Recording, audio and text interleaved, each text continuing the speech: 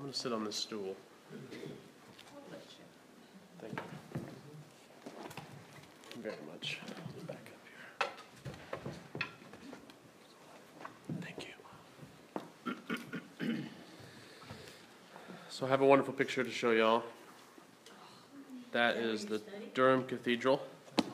I go to the tallest tower and I set out my books. And no, I don't go to the tallest tower. I've climbed it once with Chris Perry.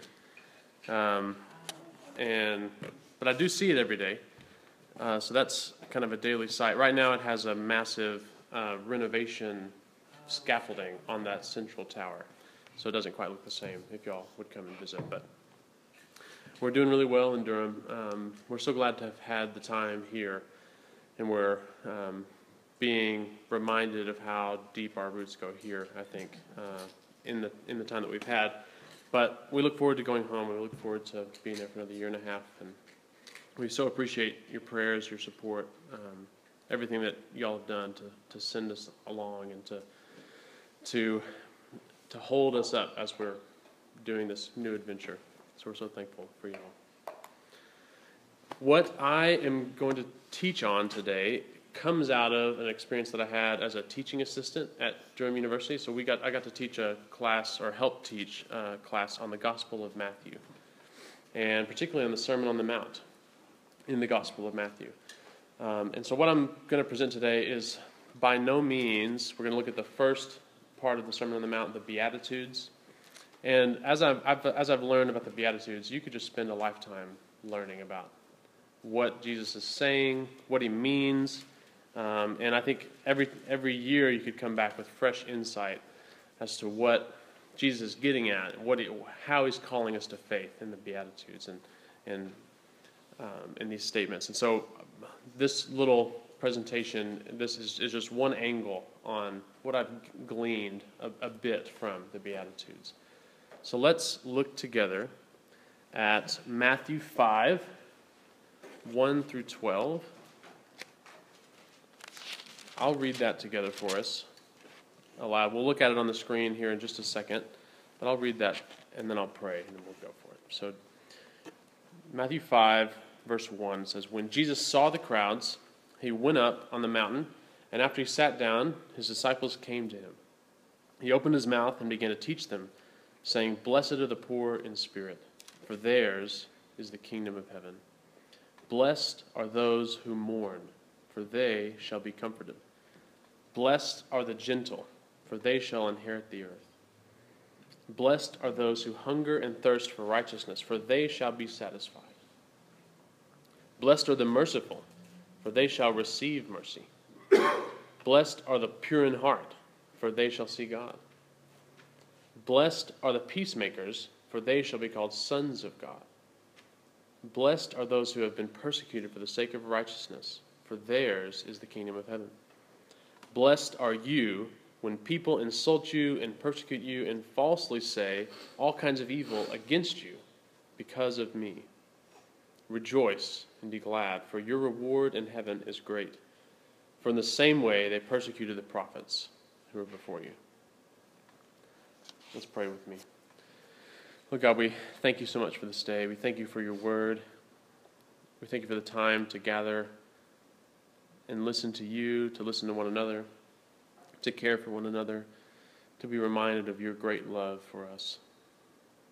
I pray that you'd help us to have a fresh sense of your activity in our lives and a fresh sense of direction and discernment as to how you're calling us to respond, particularly to the movements and the workings that are going on by your Spirit every day, while we sleep, while we wake, while we work hard, while we are sometimes confused, while we're on top of the world and excited about what you're doing. Father, help us to follow you.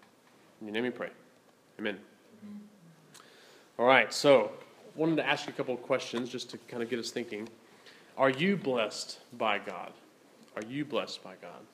Hey, y'all, come on in. What in this past week has brought you hope that your life is on track, that it's moving to its intended destination? What in your life shows you that God has blessed you? Maybe you've had some thoughts about that in 2016, turning over to 2017. Maybe it's cherished words from a close friend this week or family member. Maybe it's a new job. Maybe it's a positive diagnosis or it's a new experience. What about the opposite? What's discouraged you? What's confused you? What seemed to cause a rift between you and God? What are you looking forward to in 2017 that will move you closer to being happy, living the life that can be called blessed by God, finally arriving at the place that you want to be? And I want to think about, too, what does our society tell us about these sorts of questions?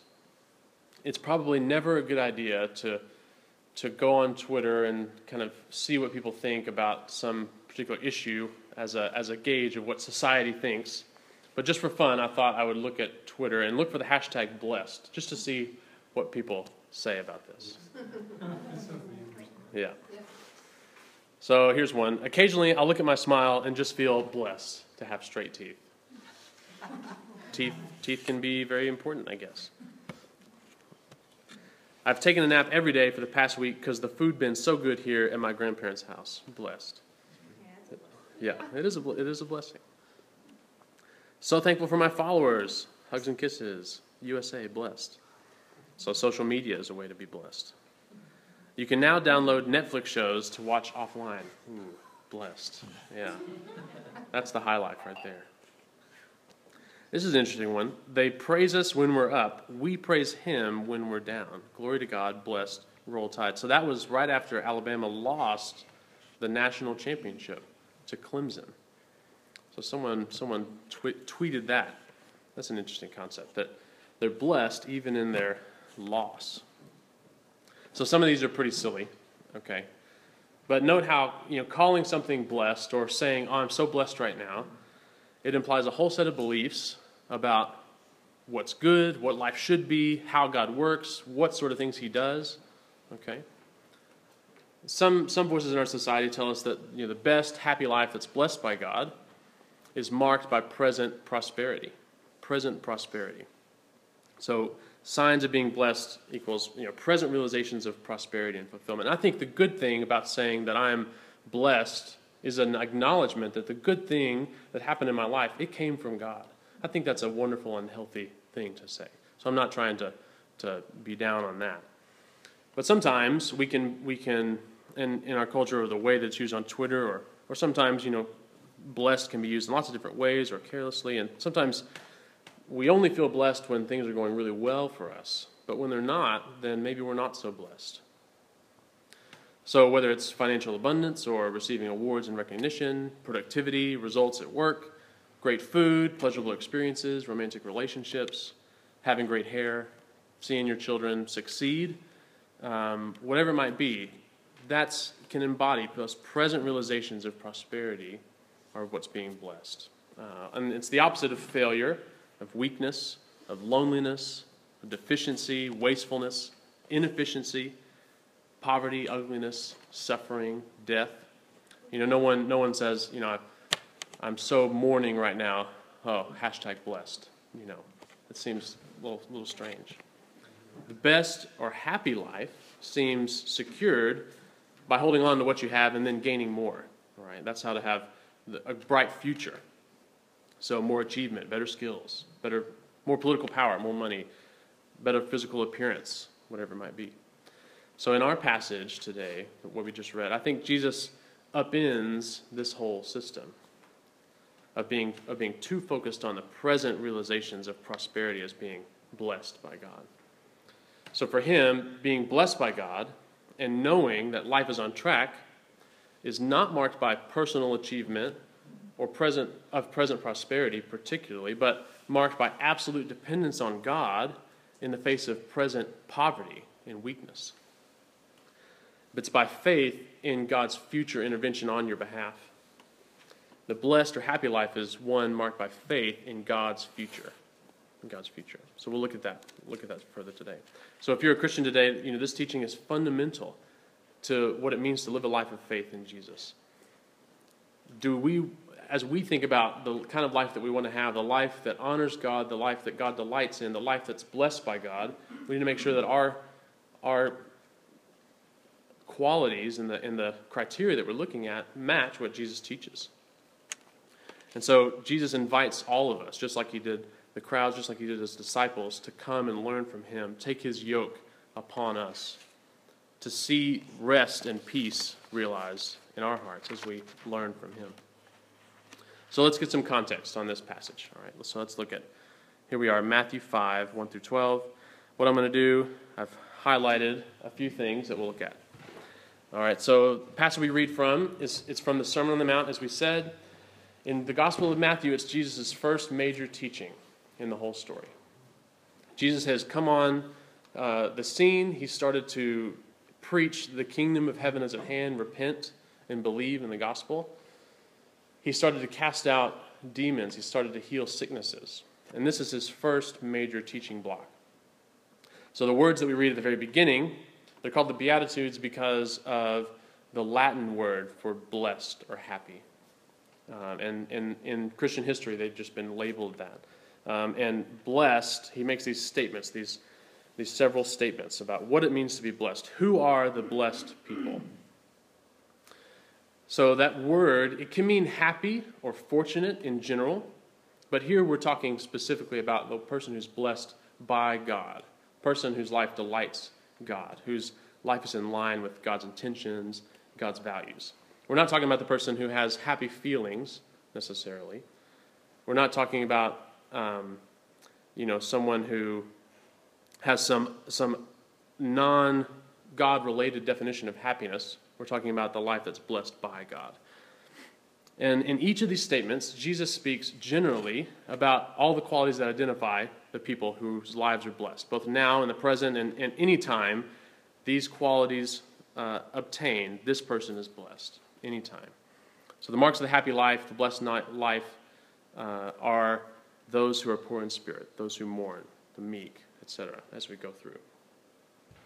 So this statement, this is not how to become a Christian. It's not like the set of prerequisites to becoming a follower of Jesus. This is kind of a description of what it's like to be a follower of Jesus as one lives a life of faith.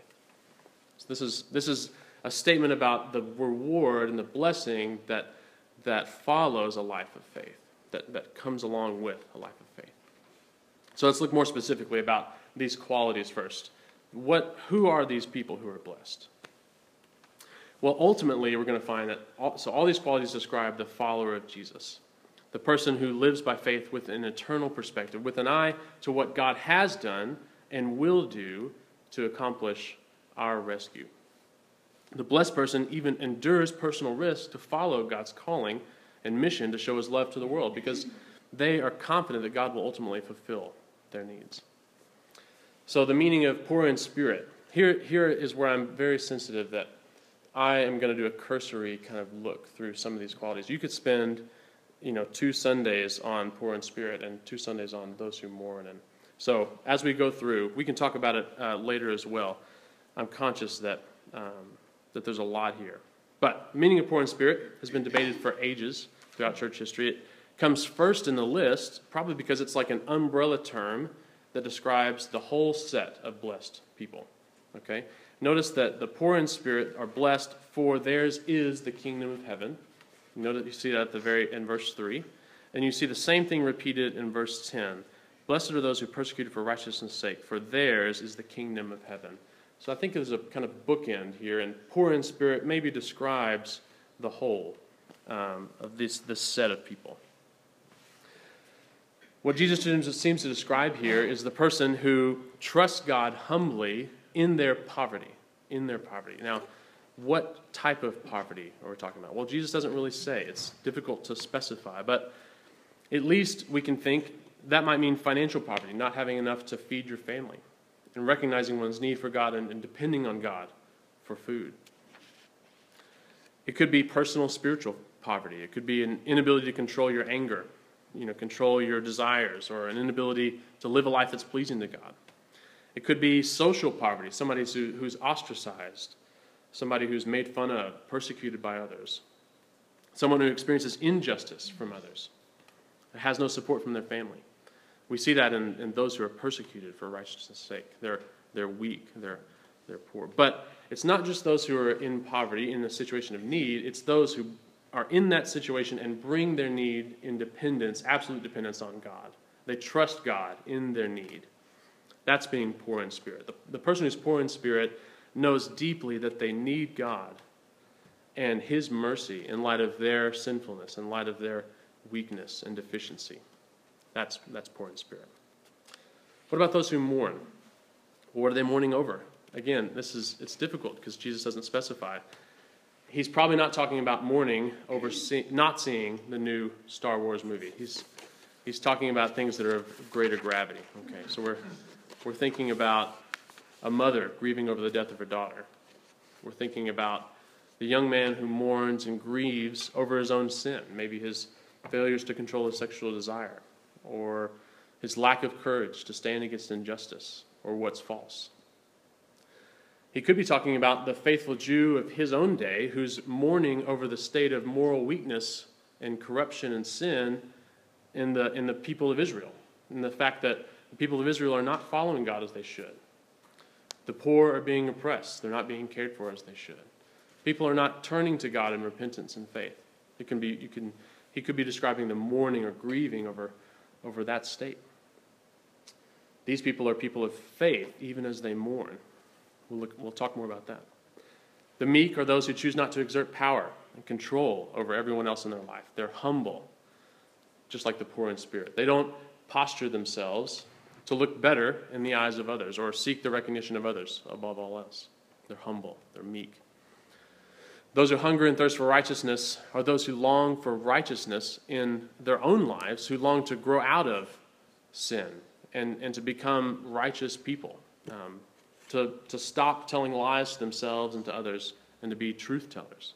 It describes the person who longs to be free of addiction. It's the person who longs for righteousness as well to be realized in the world around them. It's the person who seeks to address the needs of children in foster care. It's the person who seeks to bring justice and restoration to victims of abuse. It's the person who desires to show God's kindness and mercy to those who've received none. To stand up for truth in an indifferent world, in a morally irrelevant world. It's a call. It's those who call others to holiness, who hunger and thirst for righteousness. The merciful are those who give generously of their time, of their money, of other resources to those in need. They forgive others who've done them wrong. They forgive debts. Jesus showed mercy in his compassionate response to hunger, to sickness, to confusion, his willingness to show interest and kindness to outcasts, to prostitutes, to tax collectors. Pure in heart, those who are single-mindedly devoted to God's purposes, to God's values. Their intentions or desires are not to manipulate others for self-interest. They're not mixed in with sinful desires, with anger, with lust. When they go to worship God, they make sure they've righted their relationship with others. We'll see that later in the Sermon on the Mount, as Jesus teaches about anger. And they don't go to church to act as a Christian or to be seen by others. Jesus teaches later in the Sermon on the Mount that when you pray, don't pray in the streets to be seen by others. Go to your closet, pray in secret. Peacemakers, those who seek to restore broken relationships. Jesus refers to the person who seeks reconciliation amongst other followers of Jesus who are at odds, but also reconciliation between God and his people. The person who doesn't allow relational wounds to fester, doesn't hold grudges, seeks to bring healing to relationships. Peacemakers, they take the risk of their own position of control to seek reconciliation with their enemies. These are people of faith. So those are persecuted for the sake of righteousness, those who suffer because they hold true to following Jesus and living by faith in God, even when they suffer verbal, physical abuse. We support several pastors for whom this is a daily reality, just as it was for Jesus and his followers 2,000 years ago. So these qualities, all right, they describe the person who follows God in faith despite personal risk and shame, despite the suffering. These people are blessed. They're in deep need of God. They're in a state of poverty and weakness. They live radically in faith, in showing mercy. kindness. Jesus says they're blessed. Do you agree with him? Does it seem counterintuitive?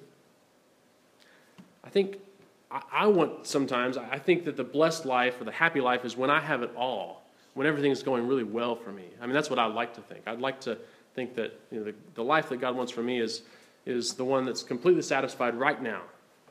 But Jesus is saying the blessed life is when you have need of everything, and you go to God in dependence and trust, and you eagerly await his future intervention, and God will intervene on your behalf in his timing. I think Jesus, he's teaching here that it's not about how good your present circumstances are. It's about how good God is and how faithful he is to intervene for us, to bring real good into our lives, what he's already done and what he will do by his Spirit. I think he's forcing us to rethink the whole blessed concept by overturning some of our expectations of what it means to be blessed. According to some philosophers of Jesus' day, Stoic philosophers, for example, it would be absurd to say that those who mourn, sorry guys, I'm going to go back here. It would be absurd to say that those who mourn are blessed. Because if you mourn, that's a sign that you haven't learned to manage your emotions. It's a sign that you value too highly what you lost. What you should really be able to do, according to these philosophers, is to be totally invulnerable to mourning.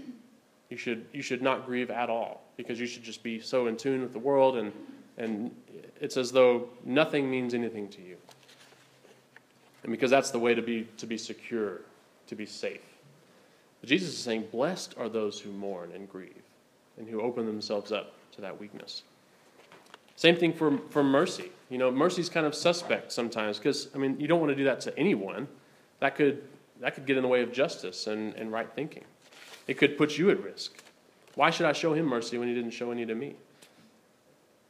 So Jesus teaches that those who are publicly shamed and humiliated and dishonored for their faith are actually blessed and honored, but not by typical society, not by a typical way of thinking, what typical values. So is it true that these qualities are really blessed?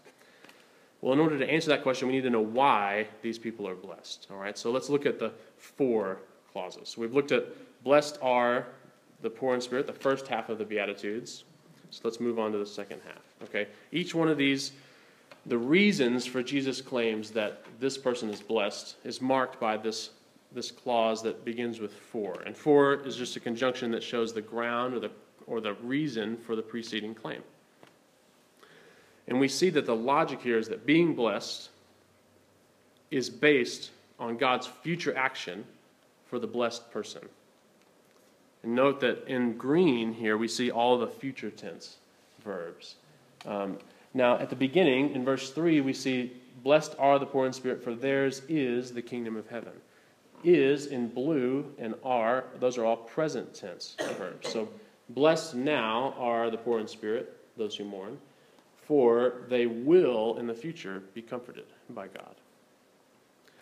Theirs is the kingdom of heaven. So the kingdom of heaven is both something that's present here, now in Jesus, but then it's also something that's yet to come fully as well. So the basis of blessing is God's future action for the blessed person. All right, so we make 2 observations about that. Number 1, blessing is based on the certainty of God's future action, which means it's not based on presently possessing everything we long for. So the life that's on track with hope for the future is a life of trust in God with personal needs, a life of dependence, continual dependence on God. It's a life of longing and faith, not complete satisfaction right now. We're blessed because of what we can expect from God, both in the distant future and in the immediate future, when God intervenes for us through His Holy Spirit, through our brothers and sisters of Christ, to give us freedom from sin, to give us comfort in grief, to give us assistance in our weakness. So the life of faith, even if it leads through great suffering, is far better than a life of present comforts without faith. So a very basic sense of, okay, what does it mean to be a follower of Jesus? Being blessed now is based on God's certain future action for us, not simply our present circumstances. Second, we see being blessed is not earned by our personal achievement. So our beauty, our skill, our wisdom, our intellect, our jobs, our relationships, our recognition and success, all those don't make us blessed or give us a secure hope. So without God's interventions, we would have no bright future. We would have no blessed life. God's the source of blessing, not us or our own achievements. And we see that in the passive verbs here. So blessed are those who mourn, for they will be comforted. Blessed are those who hunger and thirst for righteousness, for they will be filled. The merciful will receive mercy. The pure in heart will see God. Peacemakers will be called children of God. So here, anytime we have passive verbs, oftentimes we'll have the agent specified. Well, who's going to do the comforting? But when it's unspecified, we can sense that, okay, this is talking about God. This is what God will do. God will bring the comfort. God is the source of blessing. The reason why the followers of Jesus are blessed is not because they've earned their blessing necessarily, but it's because God is who he is. He rewards faith with gracious gifts of help and intervention. So it's not as though God is like a cosmic candy dispenser, and faith is the lever you pull to get your candy necessarily. It's God. There would be no blessing if God was not God. However, Jesus is saying that those who are merciful will receive mercy. There is a sense of reward here. There is a sense that by acting in faith, one experiences God's blessing. And the converse is also true. By refusing to act in faith, one cuts oneself off from God's saving intervention, God's help that he's offering to give.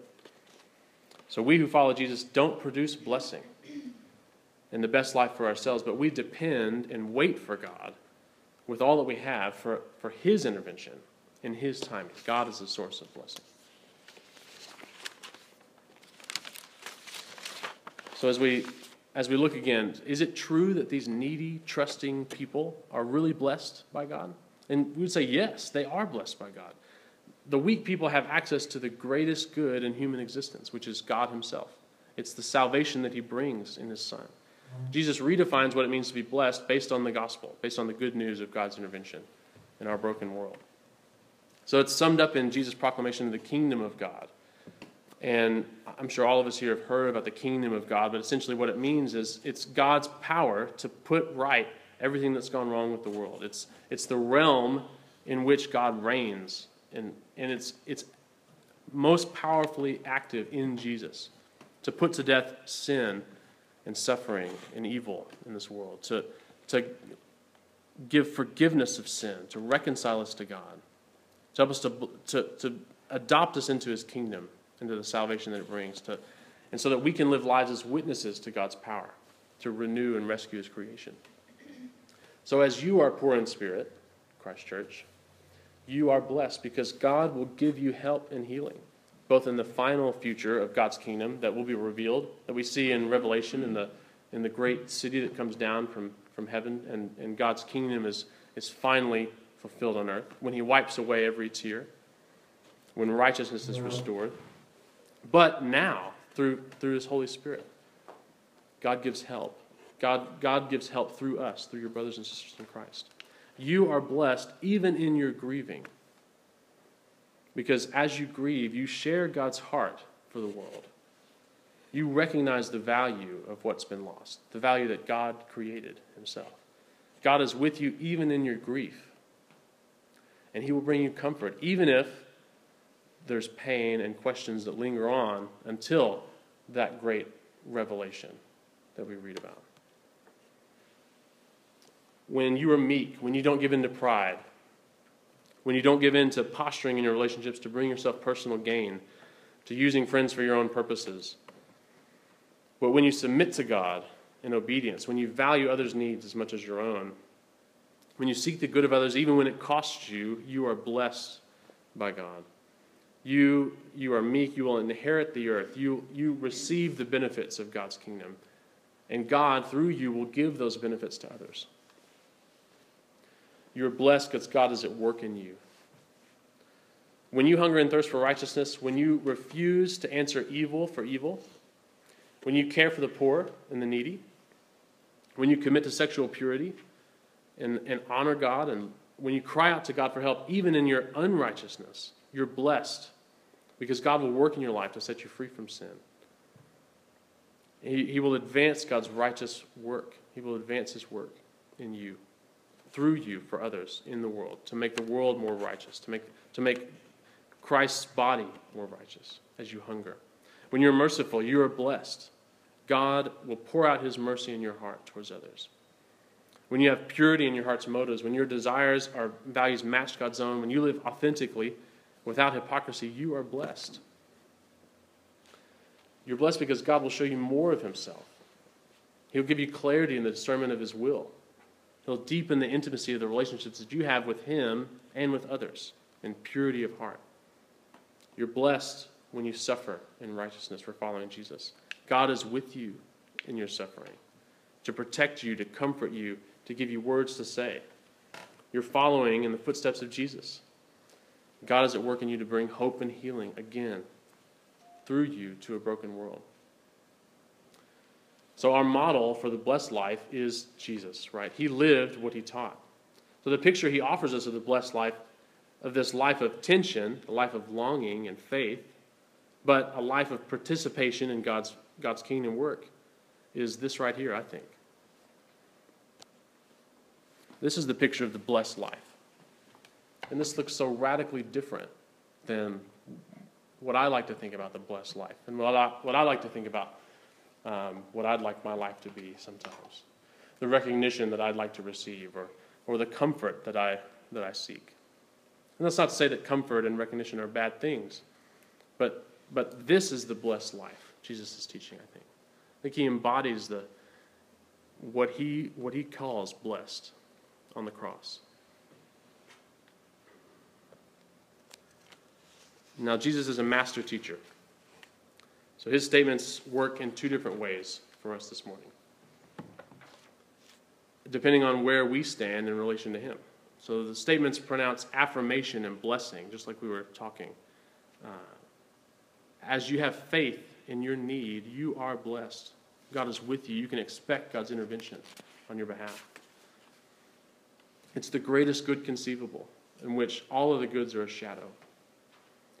But these statements also can devastate you like a sword in your heart, because they reveal our lack of faith. And they reveal that we haven't made these steps. We might be seeking a type of life that doesn't fit with this life of blessed faith, even in the face of suffering and weakness. There's not a person in this room who's not cut deeply by Jesus' teaching. And that's me. I know I am. So that to the extent that our faith is mixed with hopes and values that are at odds with God's work in us and his kingdom, the Beatitudes are a direct challenge to what we put our hope in. It's a call to repentance. So he says, blessed are these, and if you're not that, then you're not blessed. You can't expect God's saving intervention in the same way. So we separate ourselves from God's saving work when we resist Jesus' call to faith. We build the houses of our lives and the hopes of our future on sand. We can expect damage and destruction. And Jesus makes an exclusive claim. If you don't agree with Jesus and have put your hope of happiness on something else, you hear Jesus calling the hope of your future into serious question. Outside of God's intervention, outside of God's blessing, there is no blessing. No hope. So Jesus challenges us all directly, but he challenges us in love. Again, he's the teacher who calls us to take his yoke upon us, to find comfort and rest, to learn from him, because he is meek. He is humble. And he calls us to faith in the face of our sinfulness and our weakness and our pain. So you are the body of Christ. What words of encouragement, what words of challenge could you offer today? What does this life of faith look like? This life of longing? What would you say?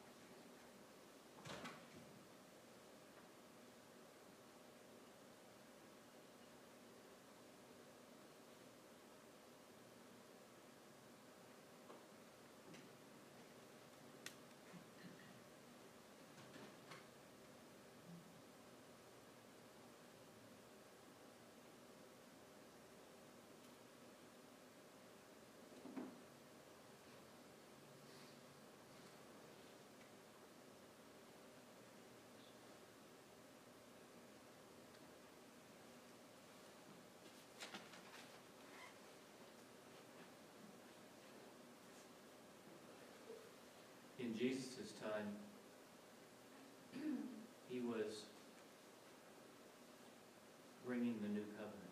Mhm. Up until that time, even during the years he lived, people were trying to accomplish all these things on their own. Mhm. They were trying to live by the law. And if I understand your teaching this morning in the passage of the scripture, Jesus is saying there is no comfort or blessing any longer by following the law. Hmm.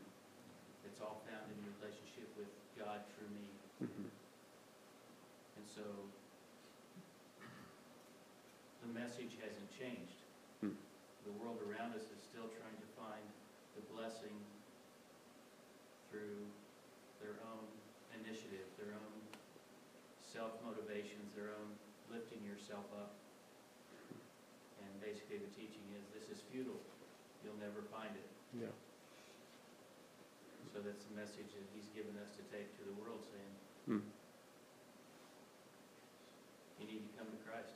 Hmm. He will provide all these things for you Hmm. in the present and even greater in the future. Yes. Yes.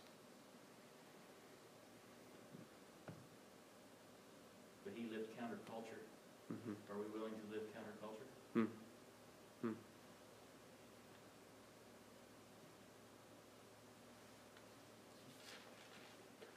What does it look like to have a life that's that's operating according to this type of blessing, as opposed to other ways of seeking the happy life?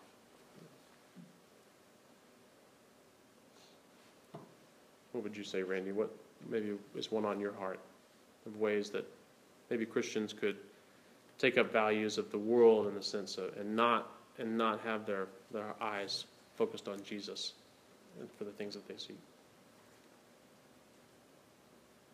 I think one of the major things here in the United States and Western civilization is materialism. Yeah. We're really caught up in having stuff, having high incomes, having nice houses, driving nice cars. We're thinking as Western people that that's happiness, that brings us joy. Mm-hmm. And it might temporarily, thank you, there's more syllables in there than I was giving credit to. That's great. But even in relationships with other people, we deal with that all the time in marriage. Hmm. That people get married because they think, wow, if I can marry this person, I'm going to be filled. I'll never have any more. But what did you say, John? Needs, yeah. Yeah. This person's going to fill all my needs. Mm-hmm. That's really a distraction from what God wants us to have in marriage. Mm-hmm. So when your needs aren't fulfilled, then you mourn. Hmm. And you grieve. Mm-hmm.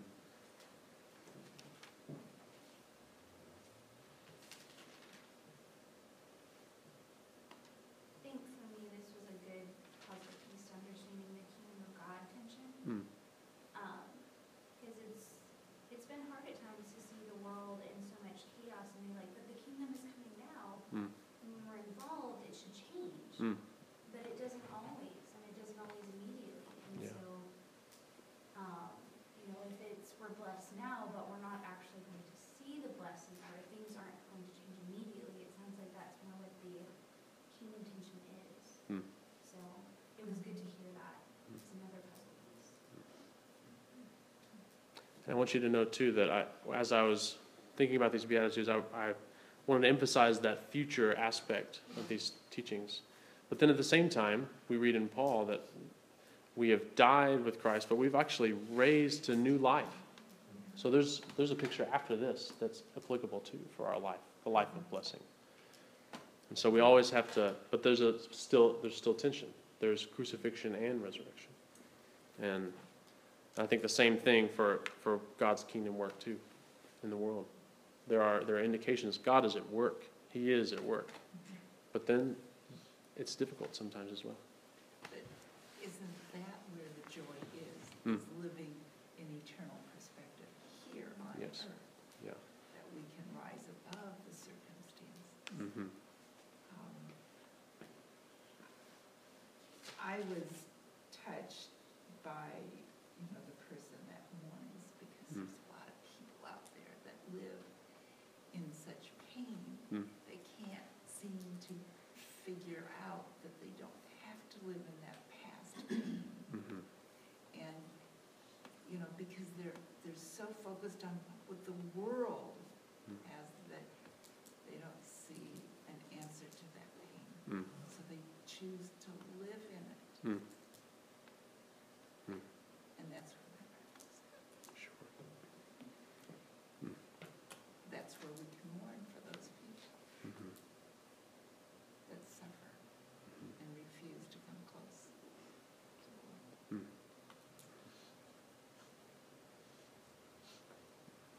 One thing that kind of points to this then is the fact that you're never going to quite arrive.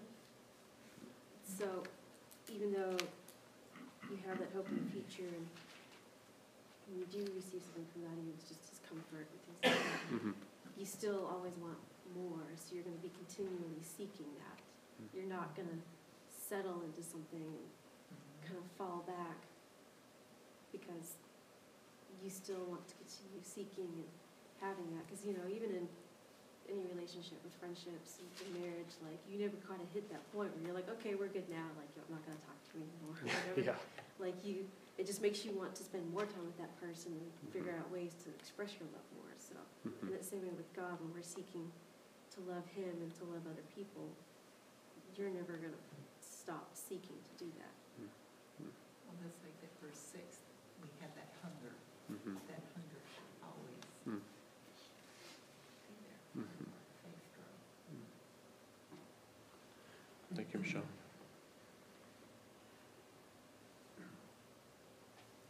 I appreciate your digging into this morning. And like I said, you could preach a couple of Sundays on each Mm.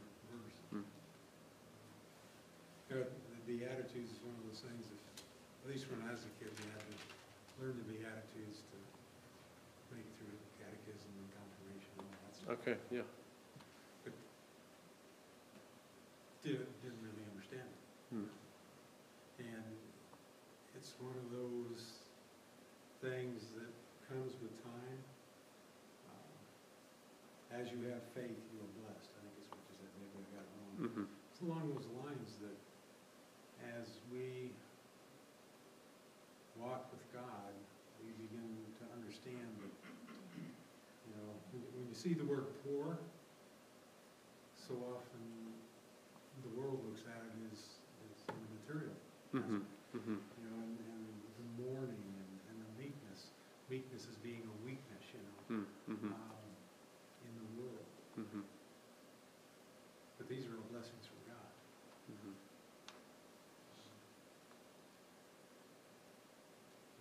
I like how you summed it up. Outside of God's blessing, there is no blessing or hope.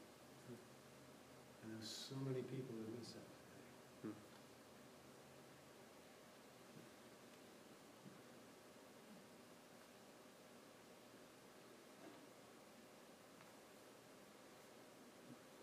Justin, in the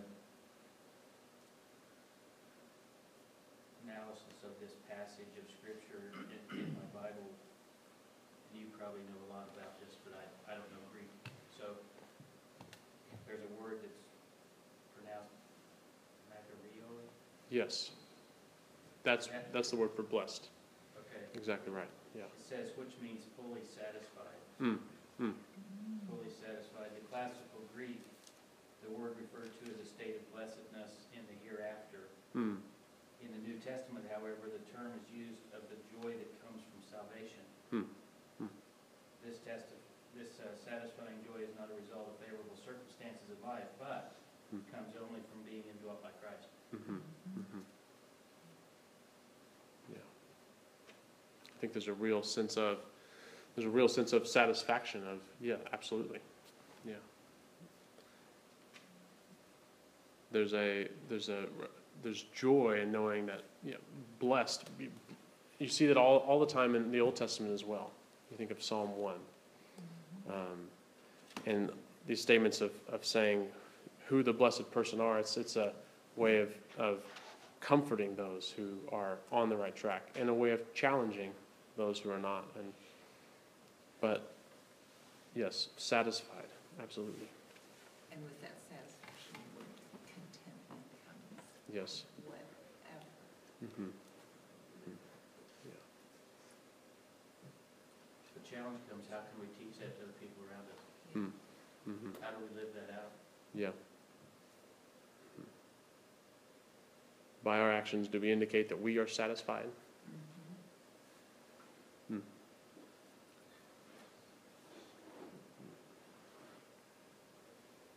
One thing we can do to go deeper with the Sermon on the Mount is to consider the possibility that that single body of teaching, Matthew 5, 6, 7, is to try to relate all the parables to that single passage. Mm-hmm. For example, when you look down in chapter 6, it says, if you're having trouble getting along with a brother, and there's money issues between the two of you, Mm-hmm. settle it out of court.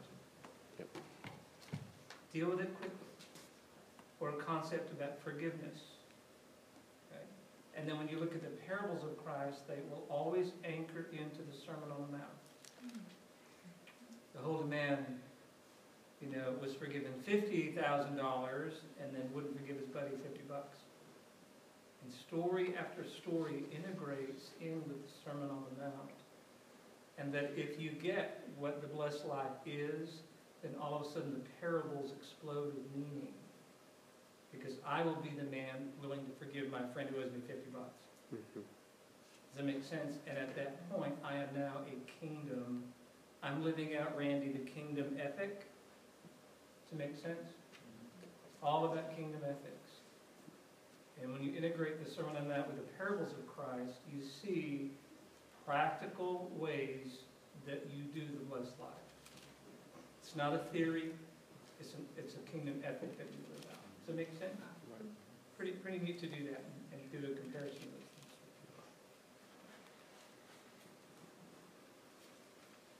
Anyone else? Words of encouragement or further guidance on how we would live this out? Well, I think we get caught up at, like everyone's touched on, here in the now. And these really, like you said in the beginning, everything about these are just temporary. Like Rainey said, when you mourn, you will, things do get better. Even with the poor of spirit, I think that kind of means maybe you're humbled or you're just maybe having a crisis of faith. And, I think besides just being like a poverty or thinking physical, it is an actual like sadness in your heart. Sure. All of these things are temporary. And I think they get us down and we forget what we're looking forward to. We forget our hope.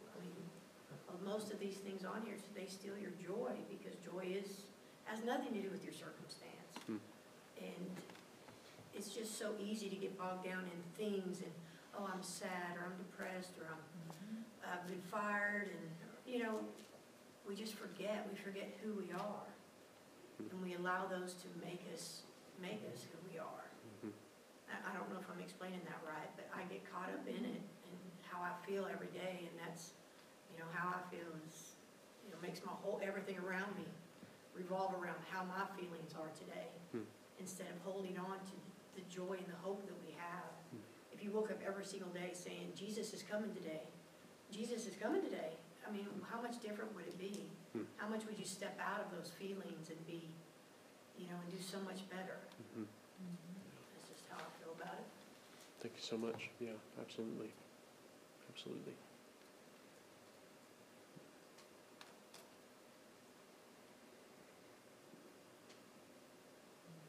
Thank y'all very much for caring for me, caring for one another this morning.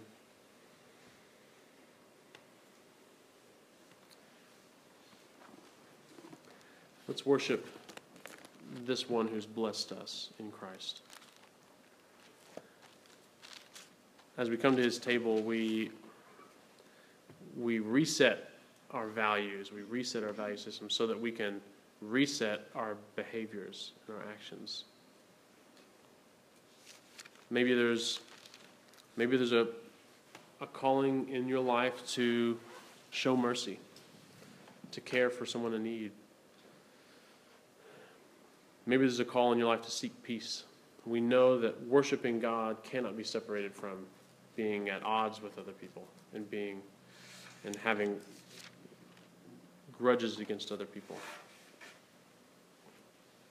Maybe God is calling to mourn, even to recognize the value of what's been lost and to take practical steps to address a need in your life or the life of one you love.